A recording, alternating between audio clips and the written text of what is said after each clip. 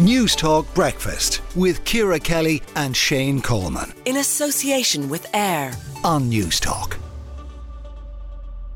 The Israeli Defence Forces have stormed Nasser Hospital, the main health facility in southern Gaza.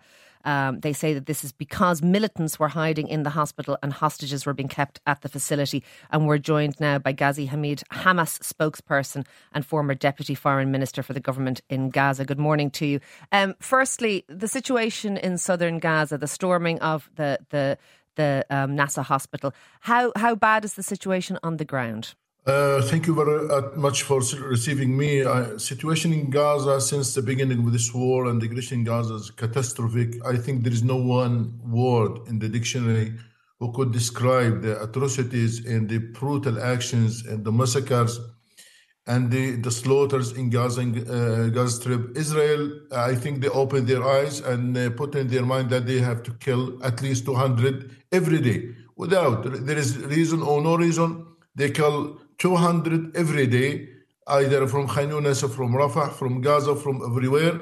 So I think now that there is continuous slaughters and massacres. And now what's happening in the south, I think Israel tried to displace more people to Rafah, which include now more than 1,300,000 people and 300,000 people. And now I think they are focusing in Nasser Hospital, which is the biggest hospital in the south. They want to destroy it as they destroy Shifa Hospital and all the North Hospital before 2 months. I think this is the brutal policy of Israel in Gaza to destroy all hospital to prevent people from getting the medical treatment. Okay, but Ghazi, they say that the reason that they're attacking these hospitals is because Hamas are using them as military strongholds, that they are hiding militants under them and within them, and that indeed that there was hostages being held in this hospital in particular. This is ridiculous. I think they didn't succeed now to bring any proof. They control the biggest hospital in Gaza, Shifa Hospital, and they searched every centimeter there, and they didn't find any proof. And in the north, I think they destroy about 3 hospitals and for more than 4 medical centers.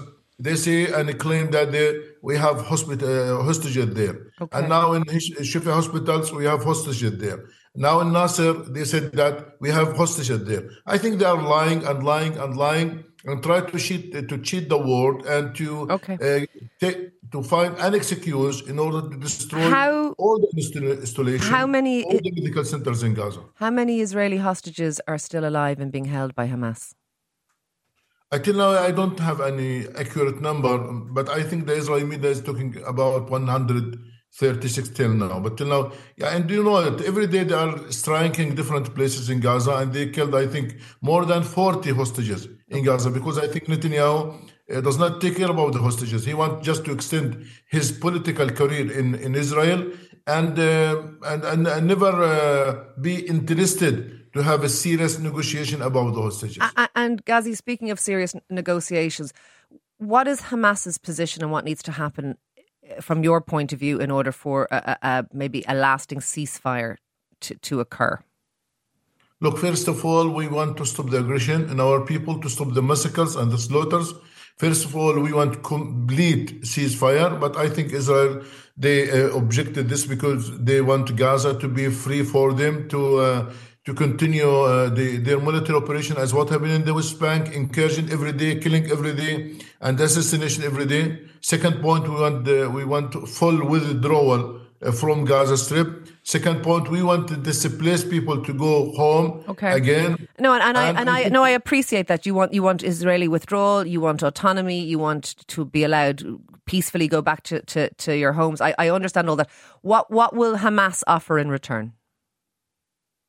Yeah, I think we want. I think we want. As I said, we want the full ceasefire with the withdrawal and the numbers of the Palestinian prisoners. We have about 6,000 prisoners who spent more than some of them 30 years, 40 years, 25 years.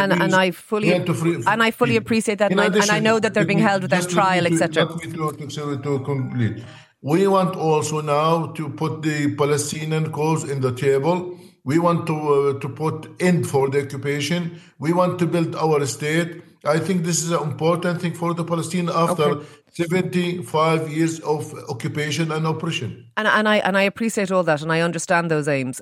I suppose I'm asking you, what are you willing to give in any negotiation? I think we offered our paper, our document to the Qatari and the Egyptian mediations. I think we put all our demands regarding the ceasefire, regarding withdrawal, return of displaced people. Oh, no, forgive me. I think I'm not being clear. I understand what you're looking for. I'm saying, what are you willing to give to Israel? Are you going to free all the hostages? Are you going to agree to no longer fire any missiles into Israeli territories? What will Hamas? I know what Hamas wants. What will you offer? We want to return all hostages, the military and the civilians, and we want to have a complete ceasefire. Okay. This is what we can give. Can I ask you a last question? Does Hamas now regret its actions on October 7th? Look, I think that October 7th is part of the resistance against the occupation. No one can blame the Palestinians for what they did, because we lived under the occupation 75 years. Torture, killing, painful blood, tears, and no one take care about the Palestinians. Now all the world, they open their eyes and now ask Hamas, what did you did in October 7? And they didn't ask Israel before that. Why are you building settlements? Why you are taking our lands? Why you are killing our people? Why you are expanding your settlements? Why you are provoking Al-Aqsa mosques every day? No one take care about what happened in the Palestinian territories. I think now October 7 created a new history, a new page. And I think it is a time now we sent a strong message to the world. You have to get attention to the Palestinian dilemma, and you have to take care about the Palestinian believe the October 7th attack was justified? Yes, it is justified October 7. Okay. Because I think we are under the occupation. It is our right to fight against occupation. Okay. Look, thank you very much for joining us this morning. That is Ghazi Hamad, Hamas spokesperson and former Deputy Foreign Minister for the Gazan government. News Talk Breakfast with Ciara Kelly and Shane Coleman. In association with AIR. Weekday mornings at 7 on News Talk.